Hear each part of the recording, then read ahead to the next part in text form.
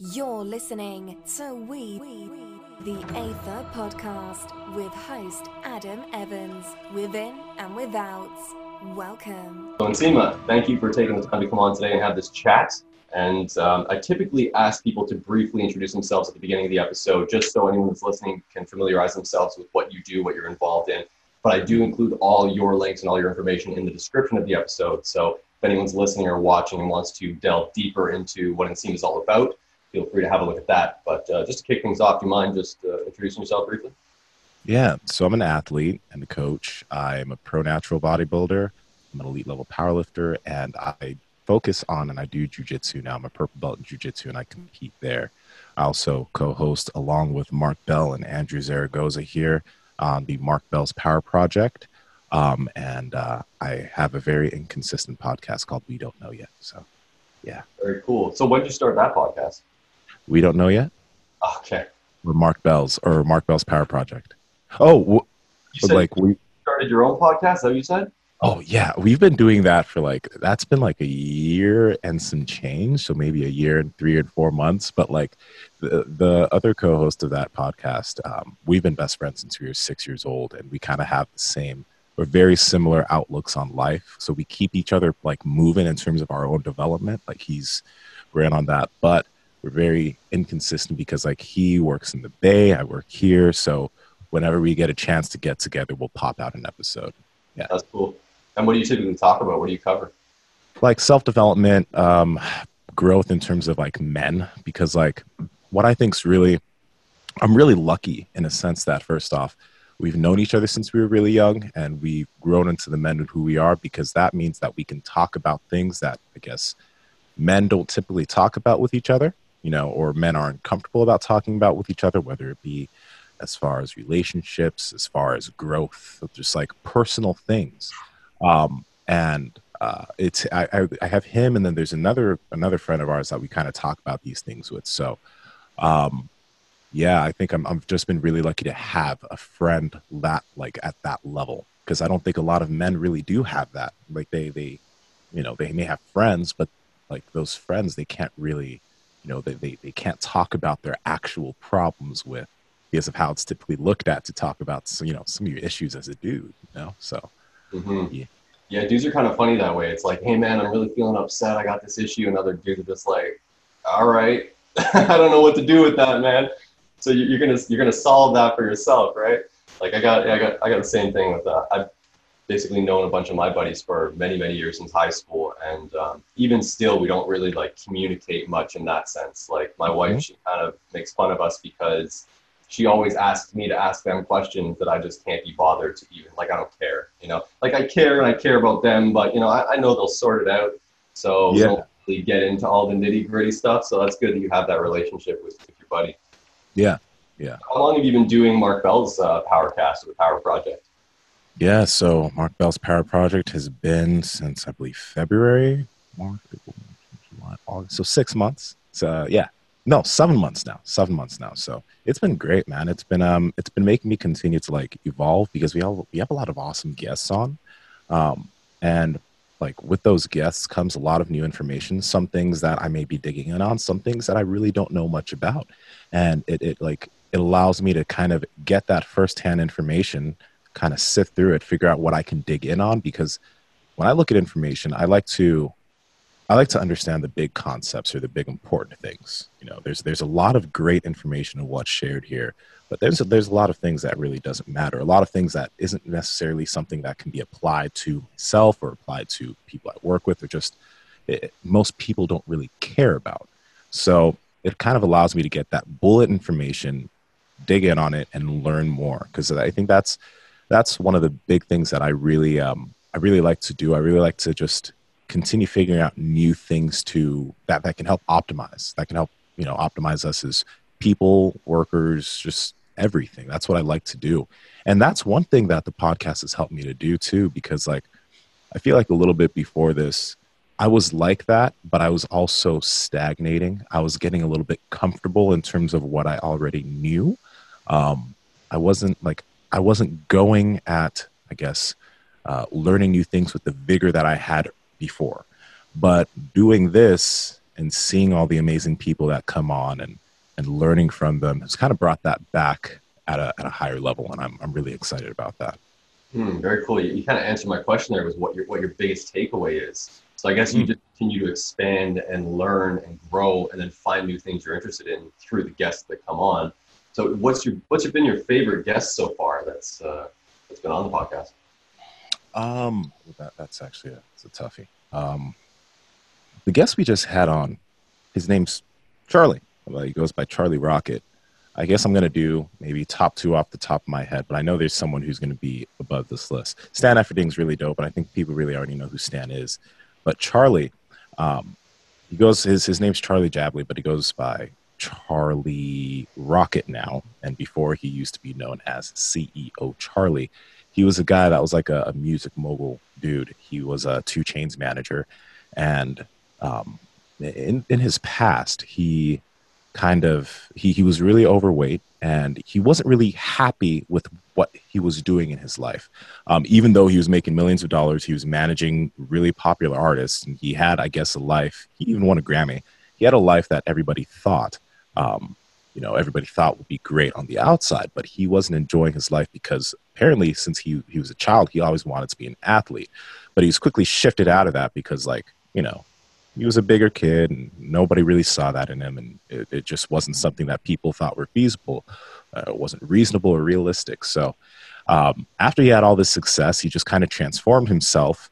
And what was really interesting about him is, you hear a lot about the law of attraction from people. And at this point in this day and age, in terms of self-development, when a lot of people hear that idea of the law of attraction, immediately your BS alarm goes off. People start to think it's bullshit. It's not real. That's just some Oprah Winfrey, BS type of stuff. And I don't think it's that way. I think it's very real. But the interesting things that he did was he had something he called a quantum notebook, and he would put very specific things that he wanted to do in there. He wanted to be a Nike athlete. And this is a 200 and maybe 70-pound guy, or he was 5'8" at the time. He was overweight. But he wants to be a Nike athlete.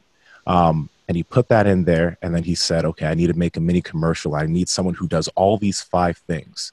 And he moved to LA, so he was like, I don't know how I'm going to find someone that does that. But he wrote it down, and then literally the next day, someone walks into the apartment where he's roommates with, and that is the person that helped him, had all those qualifications to help him make that type of commercial.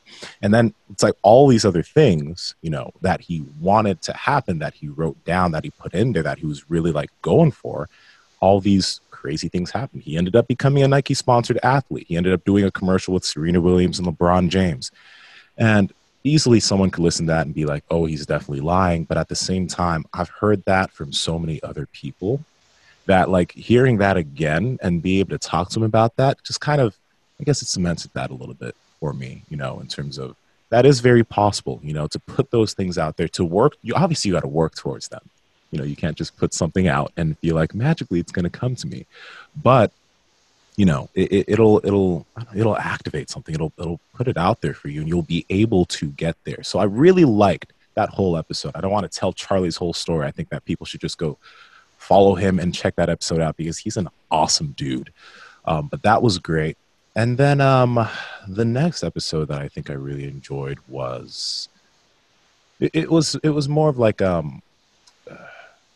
I guess more of a sciencey episode, but it was with what's his name? He wrote The Oxygen Advantage.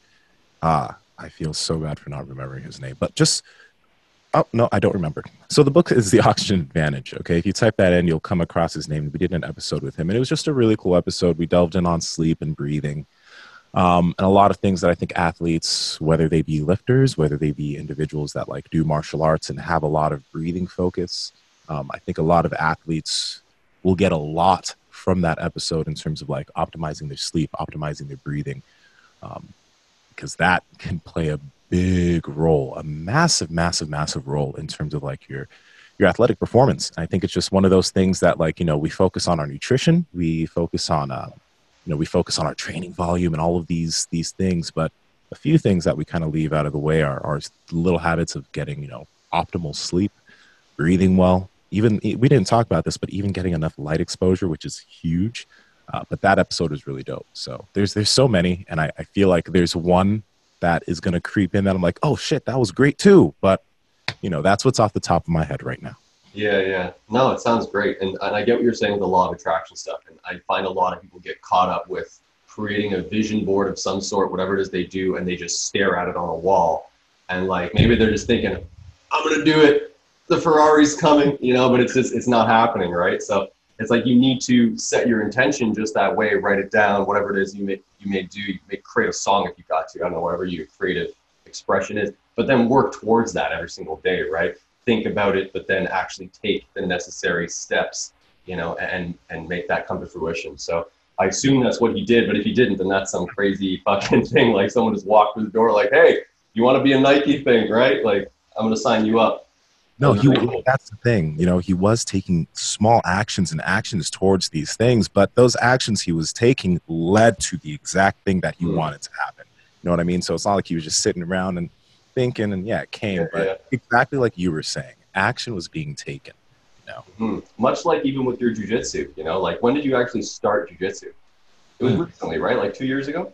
It's actually December 3 years ago. So it's about to be year 4 now, 2019. Okay. So December of 2015 is when I started.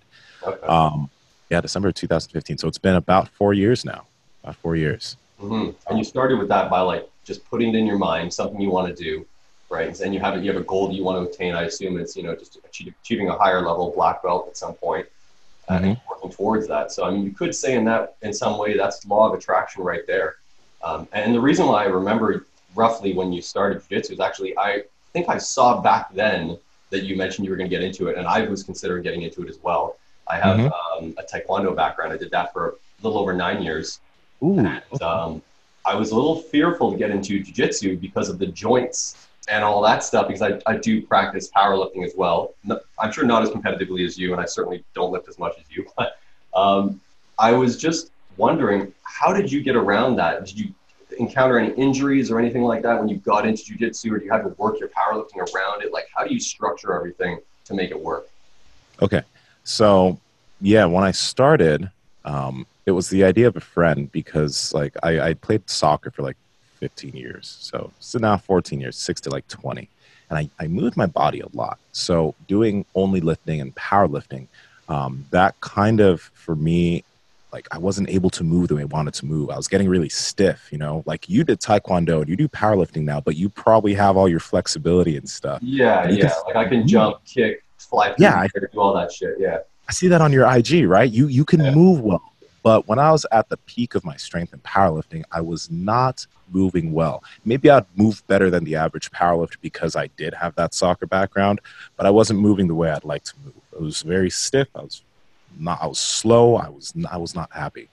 So like when I started jiu-jitsu, I started that because I saw the way they moved. It was very graceful. It was very like, especially at the top level, when you see those top level guys roll, it was flowy. It was just like, I wanted to be able to move that way. So when I started, that was like the goal. Now you asked about injuries. I did, and I think this partially happened outside of the mat, but I had a meniscus injury. So I injured something in here in my knee, and then it got amplified when I rolled one day. And then my meniscus tore outside. Like, I forgot what I was doing, but I got up from a chair and I heard a in my right knee. Yeah. So my meniscus tore. It started though in here with something I did when squatting, and I just like being stupid, I didn't stop. I just one other thing I'm kind of mad about in terms of that is because like I knew something happened. This is like totally out to the side, and we're gonna veer back real soon. I think I've done this too, but continue. Yeah, I've had this same issue. But yeah. So I knew what happened, right? But I went to the hospital and I wanted to get an MRI, right? And the doctor looked at me in my knee. He's like, I think you're okay, buddy. I'm like, man, this isn't normal. I really think you should give me an MRI so I could see what's going on in there. He was like, nah, you're good. You're good. I went back twice. Okay. I got 2 appointments. He's like, nah, you're good. Because MRIs are expensive. Even with insurance, MRIs are expensive. Doctors really don't want to give that to you. So then it tore. The happened. And then I went back. I'm like, okay, can I get an MRI now? He's like, oh yeah, let's get an MRI in that, buddy. So it was a bucket handle tear that I had to get surgery on. And the only reason I'm pissed is because maybe we could have done something beforehand. But a meniscus tear isn't necessarily the worst thing in the world. It sucks, but it's not that bad. The surgery, they just went in, they pulled out part of the floating meniscus in the handle or whatever.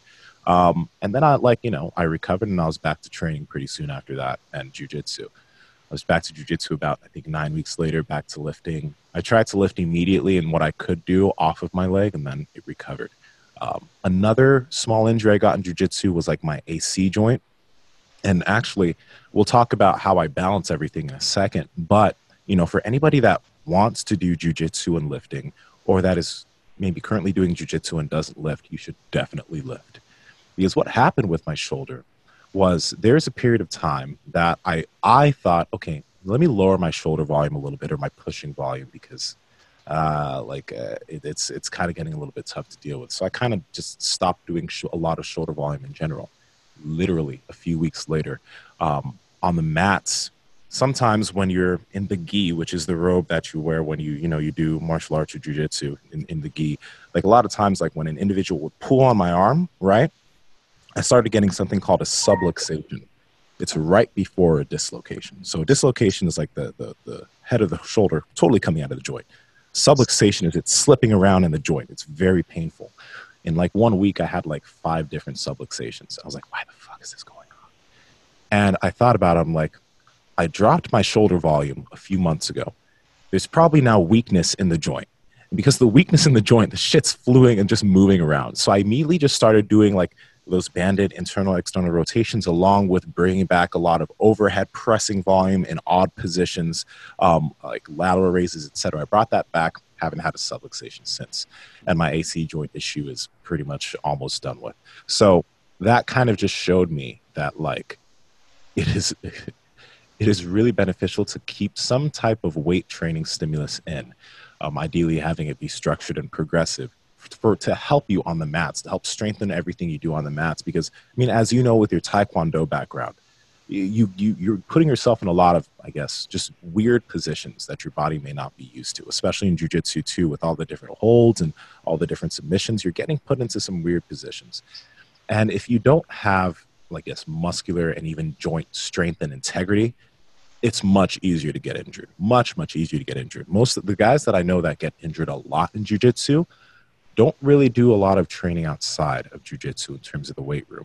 A lot of the sturdier individuals I know in jiu-jitsu that I roll with or that I know, they don't get injured often. And if it is an injury, it's typically not like, it's not anything because of it's not anything directly, it's not anything that like was unavoidable. Let's put it that way. Yeah. Now, the structure part. The big thing, like I've talked about this before, if you're starting from a lifting background, you want to get into jiu-jitsu, I was really scared that I would lose strength in the gym or that I would lose a lot of size. And it like, depending on how much you do the martial art or how serious you are about it, like if you're trying to train 5 or 6 times a week, right, you have to kind of figure out what your priority is. Are you doing jiu-jitsu as like just a weekend warrior type? You just want to get into it. You just want to learn about it and maybe doing it 1 to 2 times a week.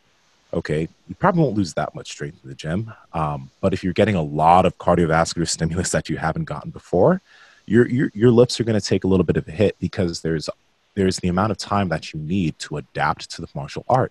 You need to be able to adapt to the new stress that's happening, and that takes a while because jiu-jitsu is very cardio intensive. And like we were talking about the breathing thing, one thing that happens with the majority of people that start jiu-jitsu is they forget to breathe. If a man or a woman is on top of you, getting ready to choke you out, your initial response isn't going to be to calm down and breathe and just relax. Your initial response is to hold your breath and use as much force as you can, not using technique to get this person off of you. So that in and of itself causes a lot of unnecessary stress and fatigue. And which is one of the reasons why when a lot of beginners come out of jiu-jitsu in the year 1, year 2, even sometimes in year 3, if they haven't grasped this concept, they will feel like they just got in a car wreck. Because if you're holding your breath for so long in between rolls, and most people, honestly, my man, don't realize that they're holding their breath, you can't recover well. It's impossible to recover well. So one of the biggest things is learning how to calm down in the martial arts, first off, to allow yourself to get better. And then over time, you adapt to that stress, and that stress doesn't necessarily hit the weight room nearly as much as it used to. And then over time, you'll be able to start progressing again. So there's a phase of just like there is going to be a phase where your lifts are going to take a massive hit, but when you adapt, no matter how long it takes, your lifts will start to come back, and you could be just as strong or even stronger than you were before. And is there carryover from your lifting to jiu-jitsu? Because you mentioned, and I can completely envision it, someone on top of you on your chest, and you need to breathe. It is triggering that fight or flight response, right? And so does the lifting carry over? Because it's very similar if you're under a squat bar and, you're obviously, you don't want to bail. So you're thinking, okay, I need to get up. And breathing is a huge, bracing the core, as you're all familiar, and some people may not be familiar, but is there carryover from the weightlifting aspect and that fight or flight response reactiveness to the jiu-jitsu training? So if I'm looking through this at the lens of a power lifter, a lot of times maybe they, you got to brace, you got to hold your breath. You're not going to be breathing as you're going through your deadlift. You're tight, right? There's a carryover in terms of like strength and beneficial strength, but there's also a duality in that in terms of when you're a very strong strength athlete, you almost want to, you're trying to focus on using that in jiu-jitsu. And if you actually do want to get better in jiu-jitsu, you can't just focus on using your strength. Just like if a strength athlete, man, like, if a really strong guy wants to get started in Taekwondo and all of his kicks, he was just trying to be as strong as possible and not using the technique and utilizing his hips, he's not going to really get that good if he's only relying on that. There's so much power that could be created if he had technique like yourself, along with the strength that you have, right? So it's just like in jiu-jitsu. In a lot of situations in the beginning, maybe I could get out of bad situations by tensing up and using all of my strength and just pushing my opponent off or just dragging them, right? But that's not a long-term, that's not something that'll benefit me in the long run. And by the way, I just want to make this clear. When I started jiu-jitsu, I was really, really bad. I had no grappling background. I have this story, and the video is up on my YouTube channel. I wish I remembered the title, but there's a counter next to the amount of times that this black belt tapped me. His name was Nate. Maybe it was about 3 months or 4 months. You rolled with the black belt first thing too. I guess that's safer for you, right? He's not gonna fuck you up. Oh, dude. Okay. One thing for anybody that wants to start in jiu-jitsu, if you do go to a school, right, and most schools, or a lot of schools don't allow this, but some schools do, where they allow white belts to roll with other white belts, be very wary. Be very wary, because some white belts are cool and calm, and if they've been doing it for a while, they could be pretty proficient. But a lot of times when white belts sniff out another white belt, they smell blood, and they're very spazzy sometimes. So sometimes, especially if you're a white belt, you don't necessarily know what is good and what is bad. You don't know necessarily when you should stop or when you should even try and get out of, when you should tap to a submission. Sometimes they don't know. And white belts usually hurt other white belts. So that's why I never rolled with a white belt as white belt. At my school, Cassio, who's the instructor, he didn't allow that for good reason. That's a bad idea. So I rolled with like blue belts to black belts. But yeah, in the video, I was rolling with Nate, who was soaking wet, maybe 155 pounds, as a black belt. And I was like 260, 265, right? So I was like, maybe I'll be able to do a little bit of something here. I won't tap him, but maybe I'll be able to defend myself. And no, I didn't defend myself. He tapped me like 6 times in a 6-minute round. So, and that video is there. I had a counter. I had all the submissions that he just wrecked me with. It's all there, right? So that's the thing though. Look at that weight difference. I was 110 pounds heavier than him. I didn't have that much technique to myself. Maybe I had a little bit in terms of escaping, but that didn't help me. But this black belt with technique, who was way lighter than me, I was way stronger than him. My strength didn't matter. His technique wrecked everything that I tried to do. I couldn't defend myself. I couldn't do anything. That was one of the big times in my jiu-jitsu career that I realized, oh, this is good shit. This is awesome. If I can learn to do the things that he does, right? And even with my strength background, if I can learn how to have that type of technique, I can do this. That's what really drew me to it, the difficulty of it. So you did ask a question before. What was it? I don't know if there was what I was asking, if there's a carryover, mostly in the mental state when you're in that fight or flight. Like if you're able to maintain your cool, maintain your calm, rely on your training, what you've learned, very similar to powerlifting in that sense. Yeah. So, okay. So that, yeah, dude, there really is. And I think it really kind of depends on your temperament as a lifter, because this is the thing, in powerlifting, there are a lot of different types of lifters. There are lifters that draw from anger for their big lifts, so they think about, some dark shit. They sniff the ammonia, they get amped up, they lift. And then, there are lifters that like I when I first started powerlifting, because I saw a lot of that around me, I was like, maybe that's what I got to do to lift some heavy ass weight. Like, I need to try and do that. And I'm not typically an angry guy, by the way. Like, it's kind of hard to ruffle my feathers or make me mad. So I was having to create this artificial anger and amp up, which didn't work well for me. So I just went back to my own like temperament. I am calm before a big lift. I try to think of nothing. And that for me works well towards jiu-jitsu. I don't think it works well to get really angry, typically, for most people. If you can have a calm type of anger, then yes, because there are some high-level black belts. I wish I knew his name so like people could look him up. But there's a very high-level black belt, Andre Marigali, or Nicholas Marigali. Before his matches, he like paces back and forth and he's like a bull. And when he gets in though, he's like super focused, right? So he has this focused, you could even call it anger and rage, but he's still extremely technical.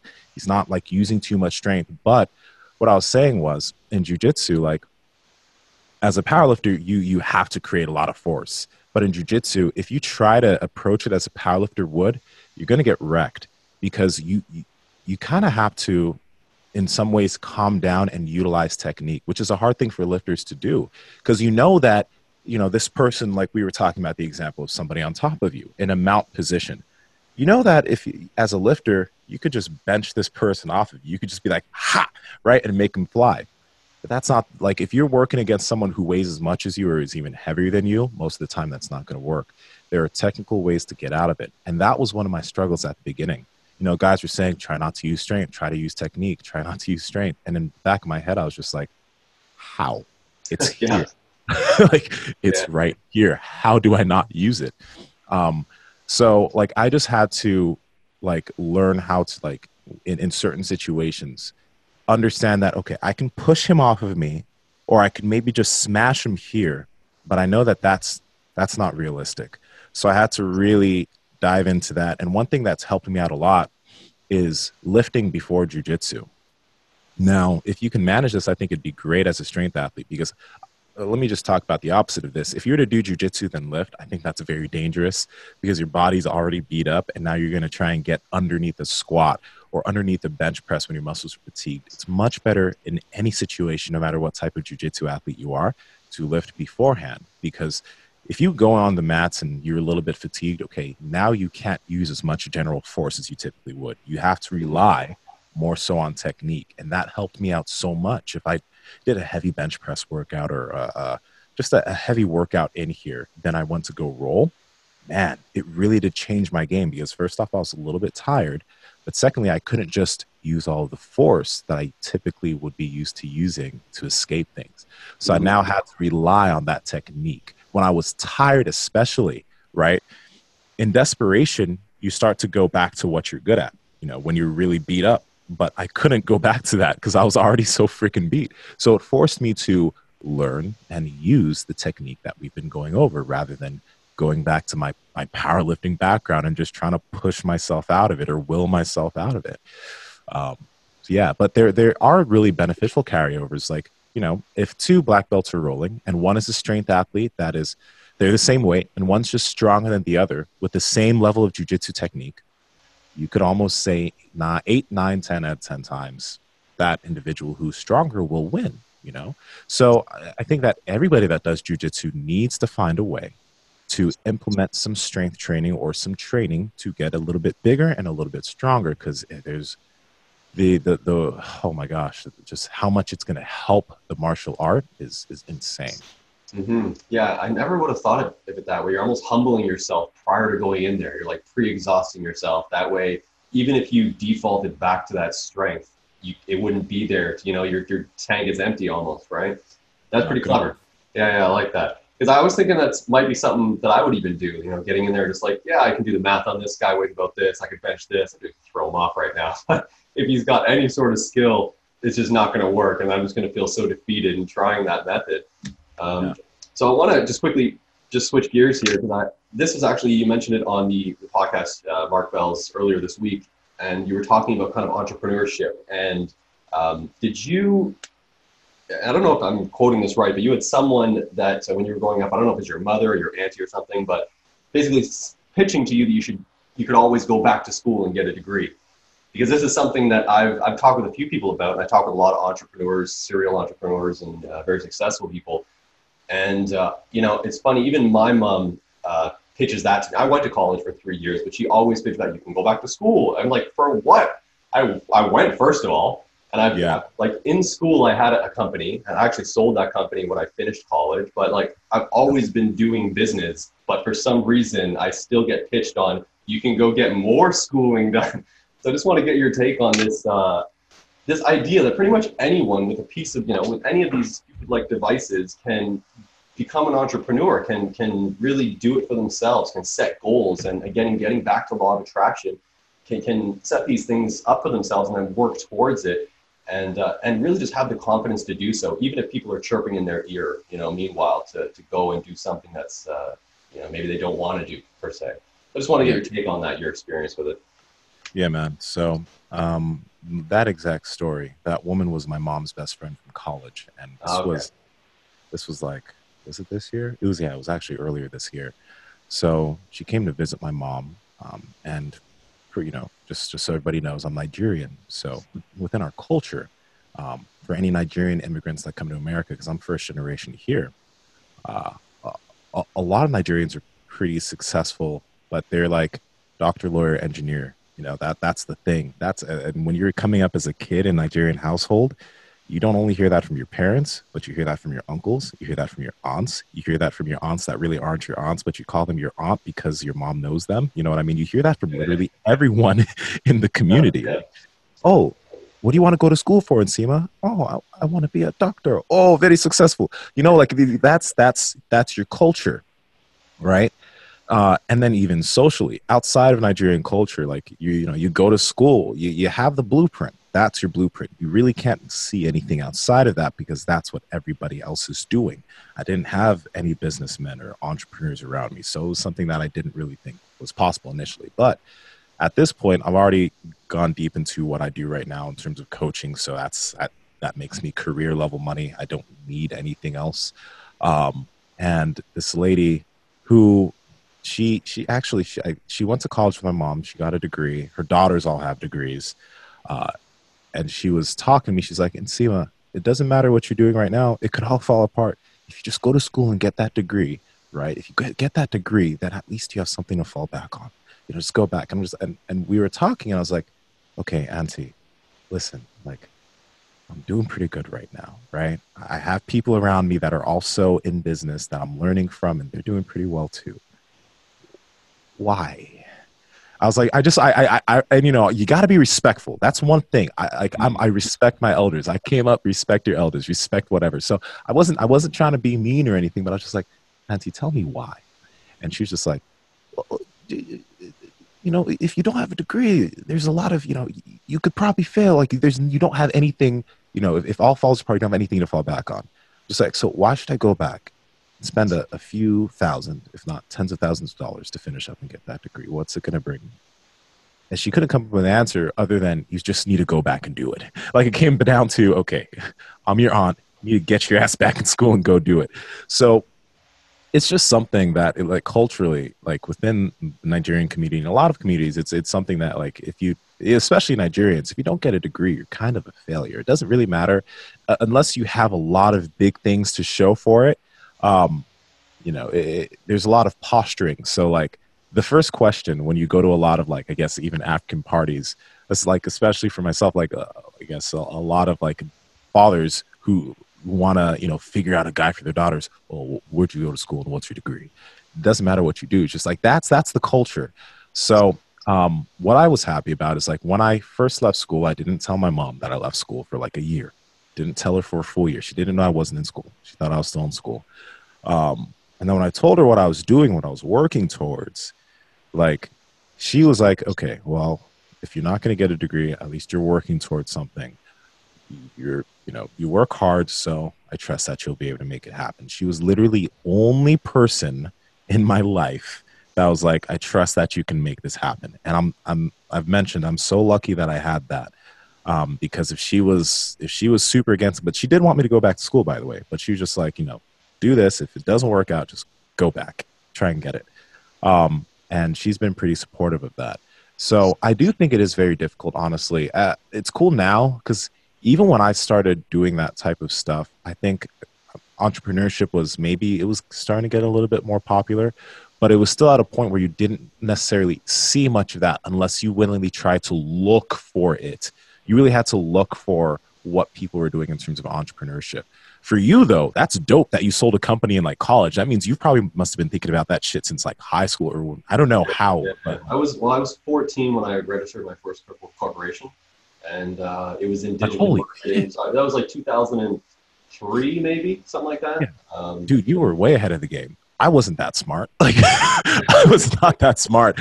I got inspiration from guys like Alberto Nunez and people that were just doing things online like that. I was like, okay, this is possible. I can do this. But I wasn't super business minded like yourself. You know what I mean? I didn't think that it would have been something that I've been able to do. Now I think though, like because of social media, because like the Gary V's and how spread that is, there are kids coming up, like kids that are coming up that are like, I'm gonna make a YouTube channel, I'm gonna make a gaming channel, I'm gonna fucking stream, I'm gonna make hella money. Like that's just popular right now, which is great, honestly, because like that you probably know so many other things that you could do outside of the box, outside of just going to school. You know that for sure. There's so many different business ideas that people could have that they just don't think about. You know what? Mark was actually just talking about that.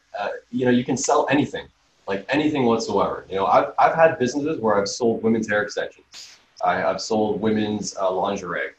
I've sold dog toys, like anything, right? Like anything can make money because there's stuff everywhere and someone wants something regardless, right? So yeah, definitely. And having these Gary V's and all these people on social media now, it's amazing. I didn't have that growing up. I was kind of just like doing it on my own. And I only really got heavily involved into it because I realized how much it sucked working for someone. Like I worked at a grocery store for like 3 months making below minimum wage. They're like, hey, can you go stack this on top of that shelf up there? I'm like, dude, I'm making $8 an hour. I'm not climbing up that fucking shelf. So I ended up just quitting that job. And I was like, no, I'm going to go work my own shit. And that's kind of how I got my confidence to do it, was just dealing with garbage like jobs. But it was very similar, like not many people supporting like, oh, I think you can do this. I think you can start a company. I think you can be successful.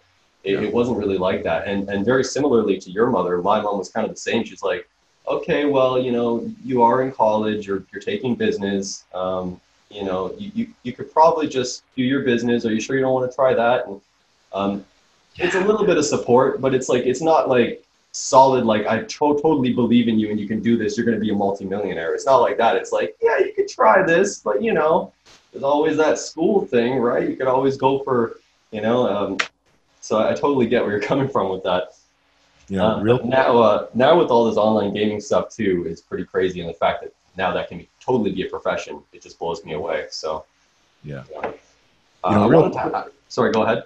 No, yeah, real quick. I don't want you to lose your point. So, but especially like within this Nigerian community and a lot of different cultures, like one of my uncles, his son, who's younger than me, is actually doing entrepreneurial things right now. Like he has a clothing line. He's actually trying to rock that for a while. He had a lot of inspiration from like a lot of other entrepreneurs, and even myself when I was doing what I was doing, is like, yeah, look at Nsima, look at what he's doing. So, this is the thing, and I don't necessarily blame immigrant parents for this. I think that their head's in the right place. All they want for their children is to be successful. If you think about it, like my mom came from Nigeria, which is not like, it's a very corrupt place, especially, as a woman too. And you come here to the land of opportunity, you get a degree, you get a job, you start doing well. And you look at your kid, and your kid has all this opportunity and they're not going to school. So, that's difficult, I feel like, to come to terms with that there's so many other things to do. But, his son was saying, oh, I want to do this. I want to do this. Look at these people, look at these entrepreneurs. He's like, you know what? That may have worked for Nsima, or that may have worked for them, but that's not going to work for you. And I think it's just so, like, parents don't understand the power that they can have over the goal of their children. And yeah, obviously, as an individual, we need to sometimes not put as much weight under what our parents think for a while, even though they do want the best for us most of the time. We got to not put as much weight into that. But if you're a parent listening to this and you have a kid that's maybe thinking a little bit different, try and support that kid no matter how hard you may think that is. Don't kill it. Please don't kill it. Yeah, that's a great point. There was a book I listened to, The Biology of Belief by Bruce Lipton, and it covered that, like, exactly that, especially in the early stages of a child's development, the words that the parent says to them, like, they're so critical, and that there's so much value to be placed on that.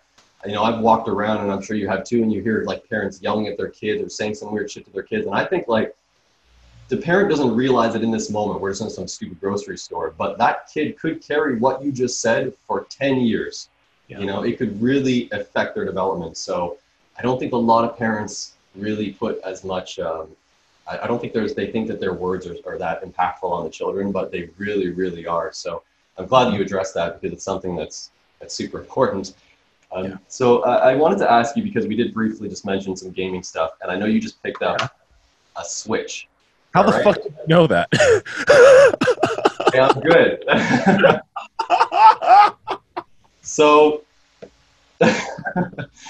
first of all, I want to ask you how much you actually playing, how much are you doing any gaming with all the lifting and the jiu-jitsu and the podcast and everything? Do you have any time for actual gaming? So how long ago did I get it? I got the Switch. It's pretty recent, right? And I know you're trying to get Mark on some gaming shit too. So trying to get him to buy something. He said he likes Mario Kart or something. Yeah, he likes those games, man. I think his son has some stuff too. But he likes gaming. He just, like, dude, like, I don't even know how he'd find time, but he can. Anyway, I think it's okay in moderation, but I just want to, I know a lot of busy people and they squeeze in gaming here or there. So I just want to see how you manage it. Yeah, it was tough. I got my Switch last weekend, I think, maybe Saturday or Sunday or something. So I bought Breath of the Wild. I bought Smash Bros. And I think I've only kind of been able to log in about 2.5 hours. Okay. So, like, I've talked about this on the podcast before. When I was a teenager, bro, my personality, when I start something, I want to get really, really good. I want to be competitive, So when I started like Counter-Strike as a teenager, I wanted to be a competitive Counter-Strike player. Like, I played that much to get that good as a teenager. Yeah. So Do you remember the version? Do you remember the version of Counter-Strike you started on? 1 point. Do you know? It was Source. Source. Okay. Counter-Strike Source. 1.6 was before that, and I didn't play it early enough for that. But I played Counter-Strike Source. A little tidbit. That's actually how I started with digital marketing. Was doing large clan websites and marketing for them. So, like, those big fucking teams that now they're like on massive stages. We used to, like, build their websites, do their marketing. We sponsored a bunch of shit. I sponsored gaming radios. That's how I started into actual digital marketing, was through gaming and Counter-Strike. So it's just funny you mentioned that. Dude, that's sick. Yeah, and you were a teenager, right? Sorry? You were a teenager. Yeah. I had a clan, a Counter-Strike clan of 120 people. Mm-hmm. And we had like 10 servers. Yeah. And I just sponsored large, big clans. And we just did websites and apps. And not apps back then. Shit, what was it? Mostly just websites, graphics, advertising, stuff like that. Yeah, apps didn't come out yet.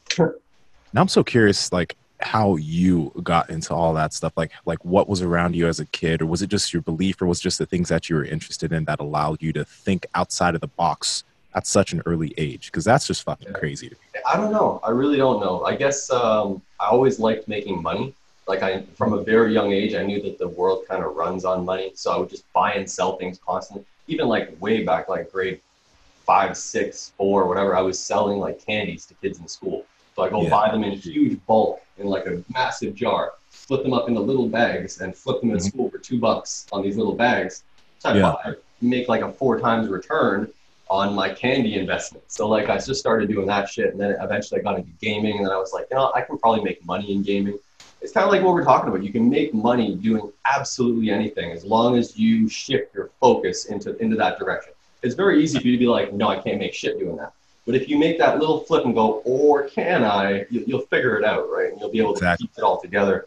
So that's kind of how it went for me. I mean, I didn't grow up having anything. Like I was pretty broke ass in like a ghetto area, raised just by my mom, like super ghetto. So, it's, and kind of like a gang area, like a lot of racism there too, between different cultures. So yeah, I just, I didn't really like my situation. I just knew I had to work hard to change it. So, but I kind of was patient with it. I was like, stuff doesn't happen overnight, but that's basically the process. Yeah. Wow. So like for you, you've been doing that since you were a kid. For me, the business stuff didn't come natural to me. Like like I had to have examples of people that did it. And then my mind was like, I can do that. I wasn't just so like, and then when I started thinking that way, then I started getting into the self-development stuff. And then I was like, oh shit. Okay. So there are all these cool things I could do. I feel like I hopped on that train kind of late, I'm happy that I did when I did. Like I'm saying I got into it late. I was like maybe 21, 22. But at the same time, it's just like, I'm just happy that I managed to make that switch or make that mindset switch, because I was very much an academic. I was very much an academic focused kid. So like anyone can do it, but on the gaming thing, I can't play as much as I want to. Even Andrew here, who has a Switch too, he's the one who peer pressured me into buying it. Anyway, it's an inside joke here, but even he can't play his Switch. And I don't think he's touched it maybe once this week for like an hour. And that was like the most that he's done in a while. But we got a few other guys here that have one too, and just we gotta balance it out. I can't get too into it. If I allow myself to like it too much, man, you won't see shit from me for months. It's all right as long as you start live streaming that and monetizing that. Then do what you want.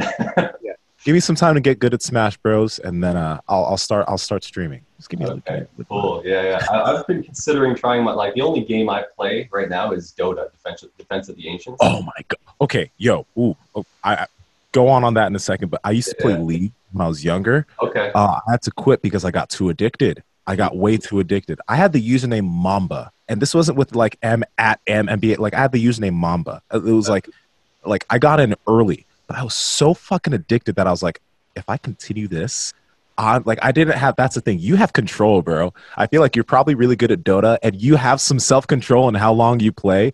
When I played, especially since I was playing with a bunch of other people, bro, I did not have the control to be like, an hour, let's get off. It'd be like 5 hours later. Oh God, I got to do my homework. Like, it was not good.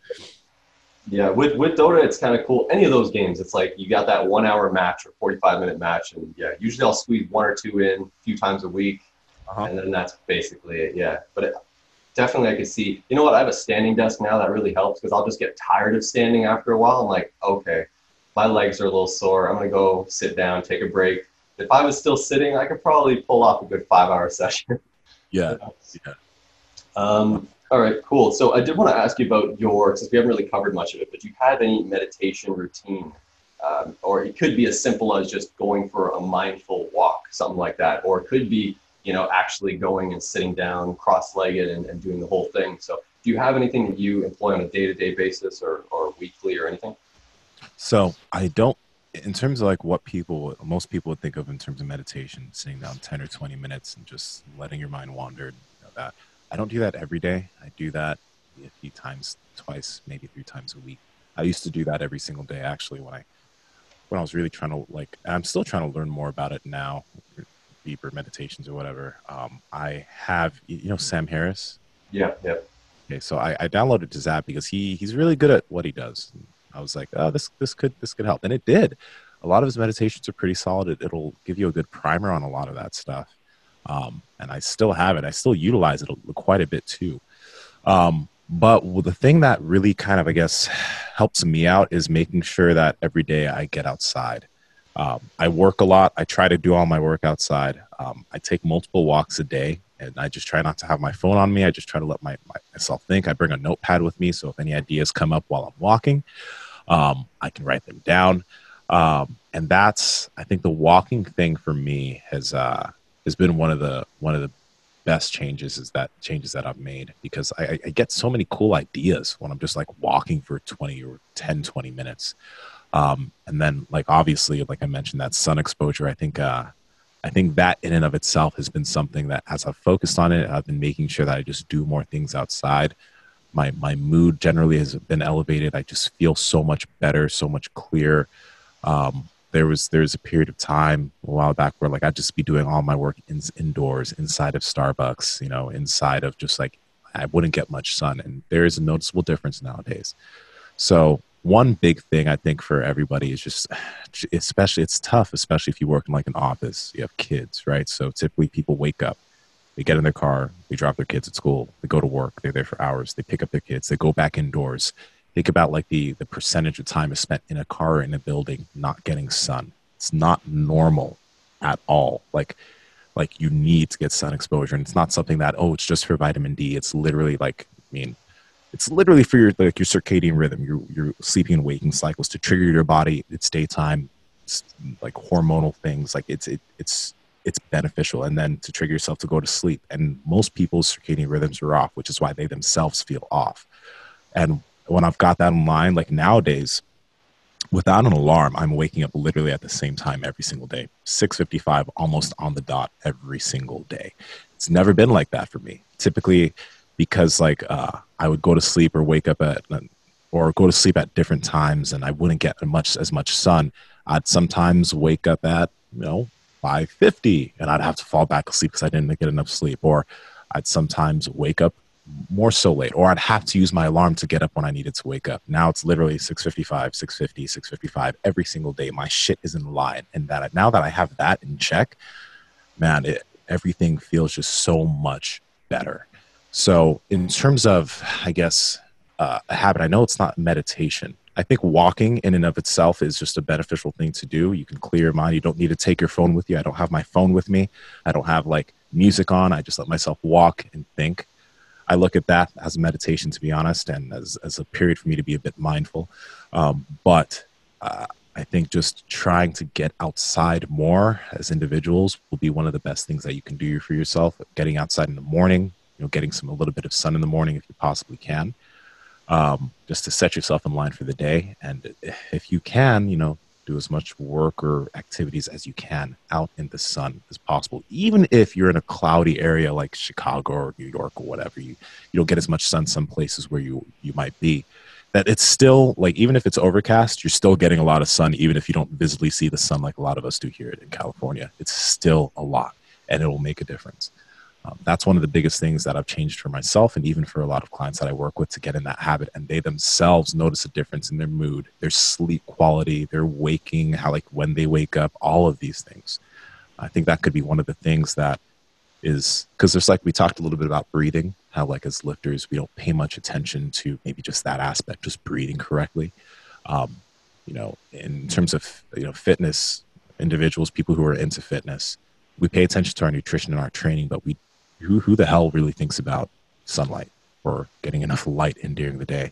It's just crazy how much of a benefit that has. I never thought about that until like earlier this year, right? And I mean, I got more sunlight than most because I would sometimes work outside, but when I really made it a point to get out in the morning, in the beginning of my day, to be outside more, to take more walks outside, gosh, that made a big difference for me. Such a big difference for me. Mm-hmm. And you say, some people might not consider that a meditation, but I really do. I consider it like a form of mindfulness meditation. It's actually part of even, I'm not sure if you've heard of this, but there's 4 postures of Buddhism, which is sitting, standing, lying down, walking around, which is you just carry this mindfulness, this awareness with you as you go about the world. I've spoken with a Buddhist Lama. He's actually a mentor of mine, Lama Surya Das. He came up with another posture, which is thumbing. Get these things going nasty. You're just thumbing and being very mindful because we've got all these devices. So it's like something you can just carry with you as you go around the world. I was just speaking with another author, and he was mentioning that he was practicing 35 hours a week of mindfulness meditation, but he was including even eating time. Because a lot of time we'll be eating, but the food itself triggers our emotions, triggers our thoughts. A lot of times people don't eat mindfully, just enjoy the flavor profile of what they're taking in, and being really attentive to that. So a lot of times everyone's attention's wandering when they're eating. It's just very triggering. So I think that just carrying that mindfulness is a great practice. It seems like that's kind of the direction you're in, really. And then setting the tone and setting the flow of the day by getting up at a correct time for you, whatever's optimal for you, and then just having your day planned out, according to that. So it seems, is that correct? Is that sort of described, really? Pretty much. And like in that realm, like I'm just trying to learn so much more, because even the four postures, right? I didn't know what that was until you just told me. So like, I'm actually curious, like, we'll talk after, but I want to know like what books you would say, or what like resources, I guess, would be really good for someone to learn about a lot of this stuff. Cause like that, like a lot of it's interesting, but I'm such a noob in this area. Yeah. So books that I would recommend, it really depends on what you enjoy. I like Zen, I like Buddhism, I like Hinduism. I've been trying to learn more about Buddhism. That's been something that piqued my interest recently. So books like really Tao Te Ching. I'll send you a message with these after, but Tao Te Ching is really good, or the Tao. There's a translation by Stephen Mitchell that's really good, and it helps bring you into this resonant state when you're just walking around. I would even suggest listening to these. Another really powerful book is the Diamond Sutra, which is like extremely old, and it's very much like that as well, Zen Buddhism. And if you want to go more into Hinduism, the Shiva Sutras is actually really good as well. Shiva okay. Sutras, yeah. Those are really good starting points anyways. There are ones that you're going to have to listen. I mean, I listen to them, like, so for instance, the Diamond Sutra, I'll play that for a month straight every single day.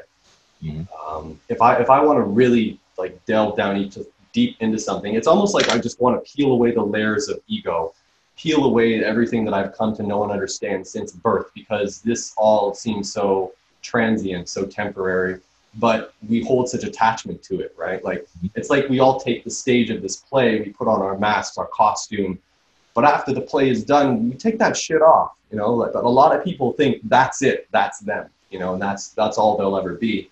But it's really just the mask and the costume and the outfit. So if you wore that after the play with everyone, they're going to think you're crazy. They're going to be like, why is this dude still wearing his mask? So I guess really the practice of Buddhism or meditation or spirituality as a whole has been for me to peel away those layers that, are so superficial and just get deeper into. And what I'm coming to understand, it all has to do a lot with the heart.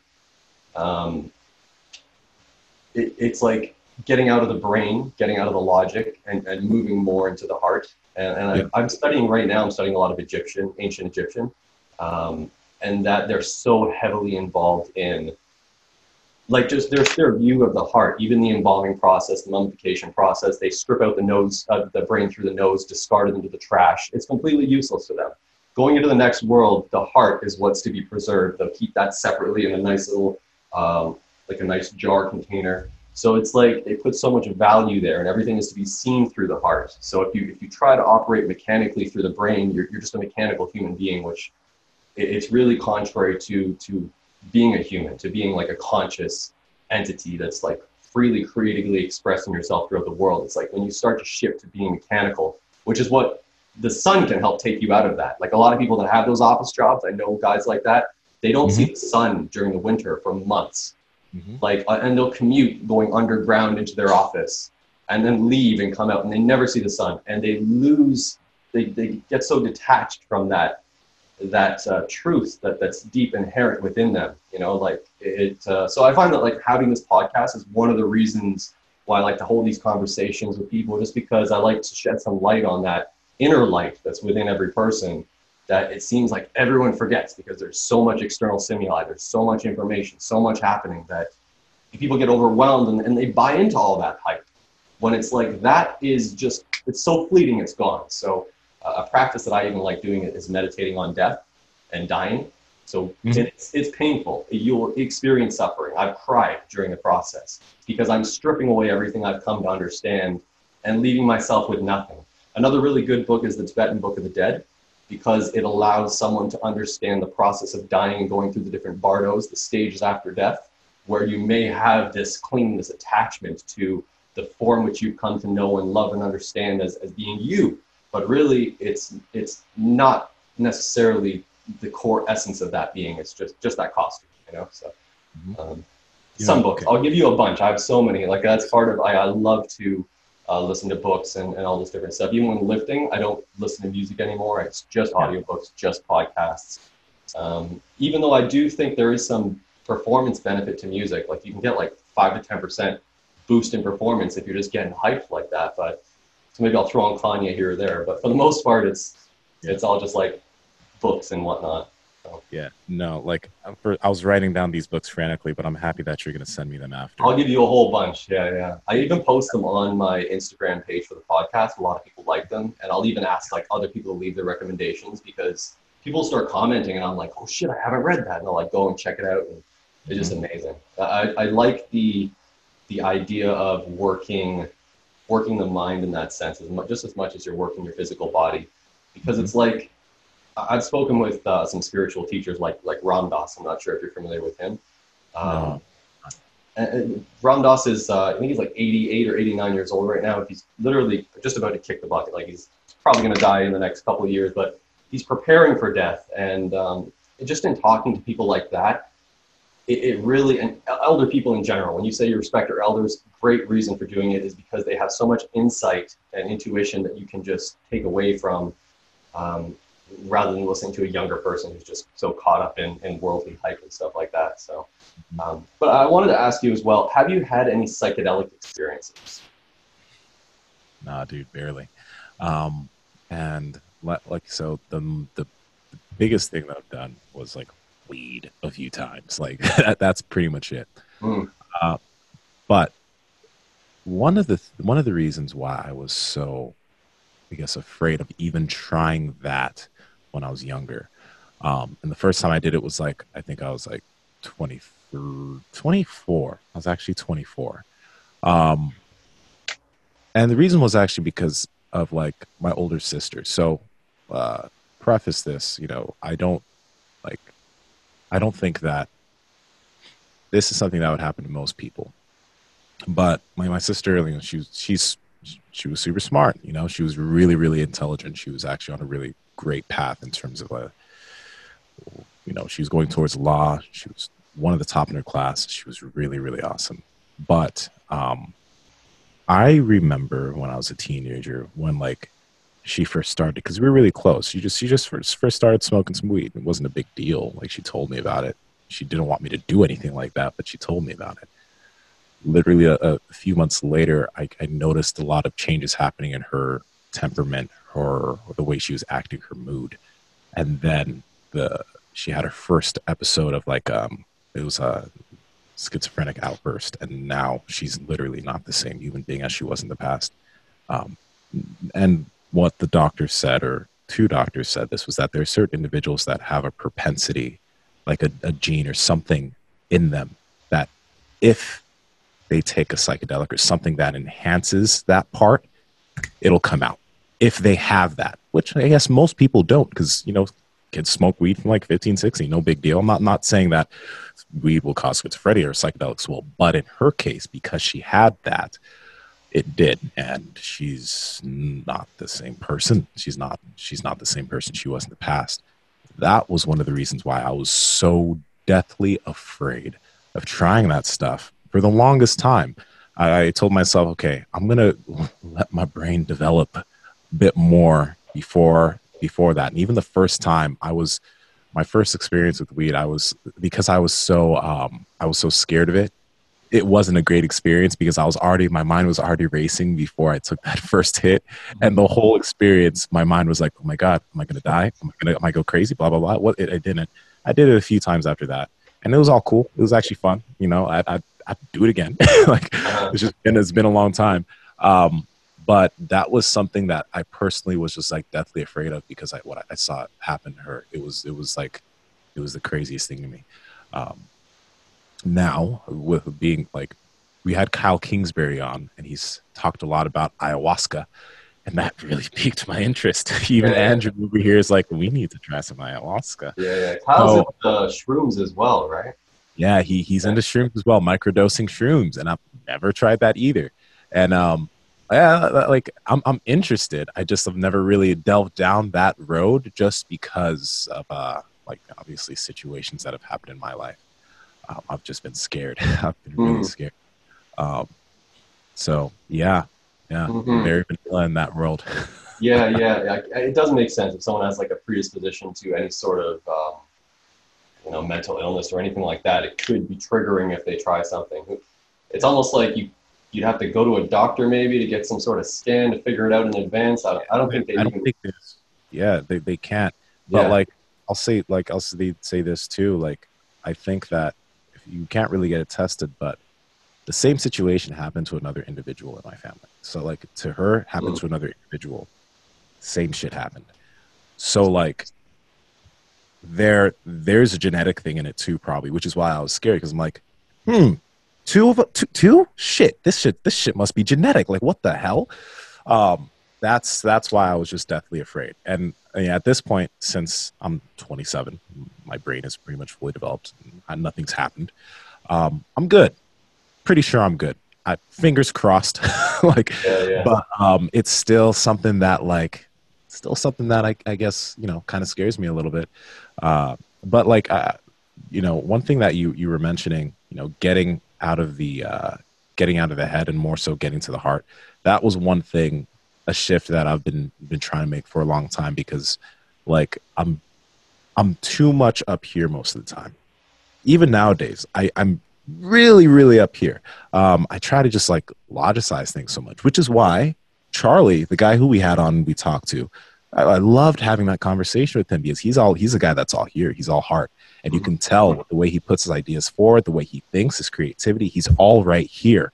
And I think that's like such a powerful thing. And that's such a shift that like, if an individual that's like me, that's all head, can like access some of that, like I'm trying to access more of that, or utilize more of that. My girlfriend's like almost the exact opposite. Like she's all here, and like she's logical, but like she's more. That's why I said when I showed her your podcast page, she's like, I fucking dig this. Like she knows all about this, because that's she digs that. So if you can make that switch, obviously by listening to more of this podcast for resources and ideas on that stuff, it'd be powerful.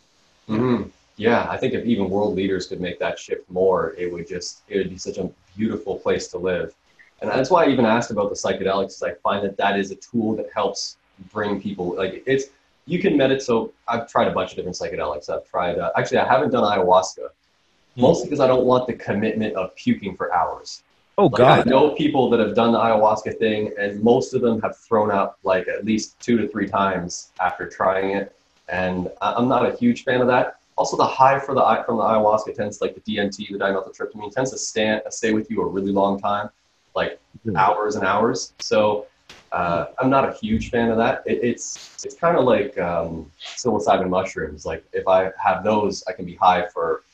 If it's a microdose, it's not really much of anything. It's just a slight enhanced perception as I move about the world on my day. So I can be on a business call, but I'll experience what's being said to me differently than if I wasn't on a microdose.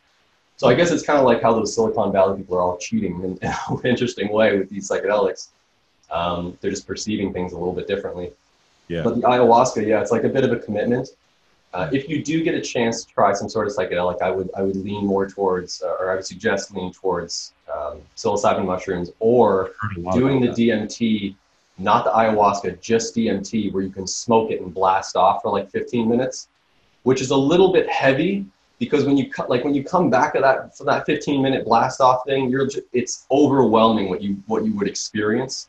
So if you're to do that, you can do it in a way where you're not totally blasting off. You're just taking a few hits and sitting back and then watching the fractals in the sky. And you can be good with that. Maybe smoke a joint, take it to the next level. But I'd say start there if you get your hands on something like that. I'm in Canada, so we're pretty like open about all this shit. Like I have DMT. I have psilocybin mushrooms. I smoke weed. It's totally legal here. But I don't do it all the time, but I think it's a really good tool for someone to integrate just so that they can start moving and shifting more into their heart center, getting out of their head. You'll start to feel this connectedness with everything when you start to experiment with some of these substances. So if anyone's listening and hasn't tried the stuff, can do it under a safe, in a nice environment, I recommend doing that. Don't go to a fucking rave. Do it at home in your own comfortable setting that you're familiar with, so you're not going to freak out. No dragons popping out of the sky and flying down on you and shit like that, you know, so keep it safe. But yeah, just a suggestion for if you're considering trying something. Yeah. Sorry, go ahead. No, I'm really happy I spoke to you because I'm happy I got your advice on this, because psilocybin, I've heard about psilocybin from a lot of other different podcasts. Yeah. I've never looked it up, but I've just heard a lot of people talk about it. So that I think that for me, that'll be my little dip, my little toe dip. I'm gonna try that instead. Yeah. Try like 2 to 3 grams of psilocybin mushrooms. Not anything more than that. Like you're going into 4 or 5 grams, then you're pretty much committing to a good 6-8 hour high. You know, but if you just do a few, like 2-3 grams again, you're gonna get a taste or get your feet wet, basically, like what you're saying. And yeah, avoid the ayahuasca for now. That's such a big craze. A lot of people are doing it, and actually, a buddy of mine just quit his job. He worked for Bloomberg, the financial company. Just the same type of thing, like going into an office, not getting much sun exposure, all sorts of different stuff. Got depressed. Quit his job, left Toronto, moved down to Mexico like a week ago, and he's going to start running ayahuasca type of retreats in Mexico. So I think a lot of people are pretty upset with the way their lives are and you know the circumstances that they're in. So they're just looking for these outs.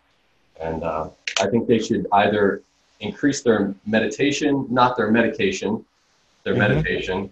And then from there, experiment with some psychedelics. Because again, the meditation practice, like I can meditate for a week straight, and I may experience on one of those occasions like the similar type of feeling I would get from psilocybin mushrooms, like that heart opening experience. So I tend to do a meditation in the mornings. I'll go down into my shower. I do it on I have a big stone shower, so I do it head down, and I'll do affirmations, mantras. I'll try the experiencing death. All sorts of different stuff. I'll even try one where I'll try and encounter my high. I don't like higher self, my higher self, just so I can come to know and understand that energy. And when I've done that, I've found that like all my flesh and bones gets torn away, like a Thanos style, just evaporates, and all that's left is that heart. So you know, I can get to that state through meditating. It just takes sometimes I won't even get there for a week. But if you try some mushrooms, you'll get there like first session. So, yeah, you're basically just skipping the line. That's it. I got you. Yeah. So I want to ask you before we wrap things up, because you are obviously into health and fitness, what is your absolute favorite exercise? Favorite exercise? It's it's tied between 3. I'll make it a tie between. Yeah, if you want to give 3 bonus. Go for it. Okay, so I love pull-ups, but that's not my first favorite. I do love pull-ups, though. It's a tie between the sumo deadlift and the pendlay row. Those are like my 2 favorite absolute exercises right there. I really like the sumo deadlift just because of the hip engagement, all of the muscles that are utilized. And it's actually a very athletic movement for athletes that like the sumo stance and utilizing the hips, because you can't just pull the bar with your back. You have to use your hips. And if you don't use your hips on a heavy sumo, you're going to fail the lift. So it's a very good athletic movement, the sumo deadlift. And then the pendlay row, just because I just really have loved that movement for years. It's awesome. So those 2, and then pull-ups. I love body weight pull-ups or weighted pull-ups. I want to be able to just do pull-ups until I'm a 95-year-old man doing pull-ups on a door handle, or the top of a door thing. I really like that movement. So those are the 3. I like squats and that stuff too, but it wouldn't be my absolute favorite. Very cool. Yeah, those are some solid movements. Yeah, I'd say sumo deadlift's up there for me as well. The pull-ups, I think, is a really healthy movement to do. Yeah. Push-ups and pull-ups. I think they're underrated. And just the variation you can do on the slow eccentric and concentric portions of the movement, it's really do a lot of good just with those basic body weight type of movements. So yeah, very cool. All right, well, pretty much don't have any other questions for you right now, but did you have any closing thoughts for anyone that's listening? Anything you wanted to plug or anything you wanted to say before we hop off? Real quick, whoever's listening to this podcast, please start getting outside. That's really important. I'm not going to go deep into that right now, but just like Adam was saying, if you're working in an office and you're stuck in there, do your best to get some sunlight in the morning, get some sunlight during the day. You'll feel a lot better after a few days. And then, I mean, real quick, you were mentioning the thing about masks. That was really interesting to me because with every podcast I get on, people are like, "Ooh, who are you? Or what do you do?" And I name these things that I do or whatever. But every time I say that, I'm like, wait, that's like... Yeah, it's what you do. It's not who you are, right? It's not who I am, you know? Like, so I honestly still don't even know how to answer that question. Like, I really don't. Because if you were to ask me that, that's what I'd say, but that's not who I am. That's a total side thing. That's something that I'm just thinking about on the side. You know what? You are love, unconditional love. That's it. Yeah. That's it. And you're an expression of that. And that's it. That's why it all comes from the heart. And that's like the deepest truth. So anyone that starts to steer away from that is only a delusion and confusion. So they always have to return back to that. And everything has to be filtered through that. No, I agree with you. Maybe I should start saying that instead. But I feel like I have a lot to learn in that realm. But so I wanted to mention something about the sunlight thing. You're going to find this hilarious. But I was reading some studies that if you get sunlight exposure, UV exposure on your balls, that it can actually help with testosterone production. I did try this. I did try it. I tanned buck ass naked, balls out, getting them sun rays right on it, sun exposure. I don't know if it works, but have you heard anything about that? Yeah, man. Like we have one of those Juve red light therapy things. Yes. And we have like this machine. I'll just straight up, get naked in front of it. I've been utilizing that. I've been using that for about 5 weeks now. So what you're saying is that's why you lift so heavy, because you got UV on your balls directly. I mean, steroids. It's much safer than going outside and if your backyard is closed off. Okay, get naked in the sun, but mine isn't, so I can't just be out there, balls hanging, getting some sunlight. I could get the cops called on me. But like at this point, that red light therapy thing, I'm gonna get another test done to see if it has had any benefits so far. But I have been feeling, I don't know if it's placebo, but I've been feeling pretty damn good since using it. Andrew here uses it too, and we're just like, fuck, is this shit real? There's been a lot of research. It feels like it's working well. So I don't know, but it's pretty damn great. But yeah, I think you should try and get your hands on one. You've been reading the studies, so you can see it's hard to kind of refute. Like I'll try anything outside of like sticking a needle in my ass, Yes. So yeah. I hope you give it a shot. I want to get your thoughts on it after you do the red light therapy stuff for a bit. But yeah, if you're interested in like the stuff I do, Adam's probably gonna put it in the description or whatever. But Instagram and YouTube is at Nsima Eyang. I won't bother spelling that out, but Nsima Eyang. My website's breakthebar.com for coaching, and you can find me here as one of the co-hosts on the Mark Bell Power Project, and also the very inconsistent podcast I do outside of this called We Don't Know Yet, WDKYET.com. Very cool. So thank you again for taking the time, and I will shoot you a message with all the links, everything once it's up. If anyone's listening, I hope you enjoyed this, and hit up Nsima with a DM or a message. Start to just flood his messages with random questions if you got them. And thanks for listening. Thanks for watching. Nsima, thanks again, and I'll see you again, I'm sure, soon, and we'll chat soon. Thank you, Adam.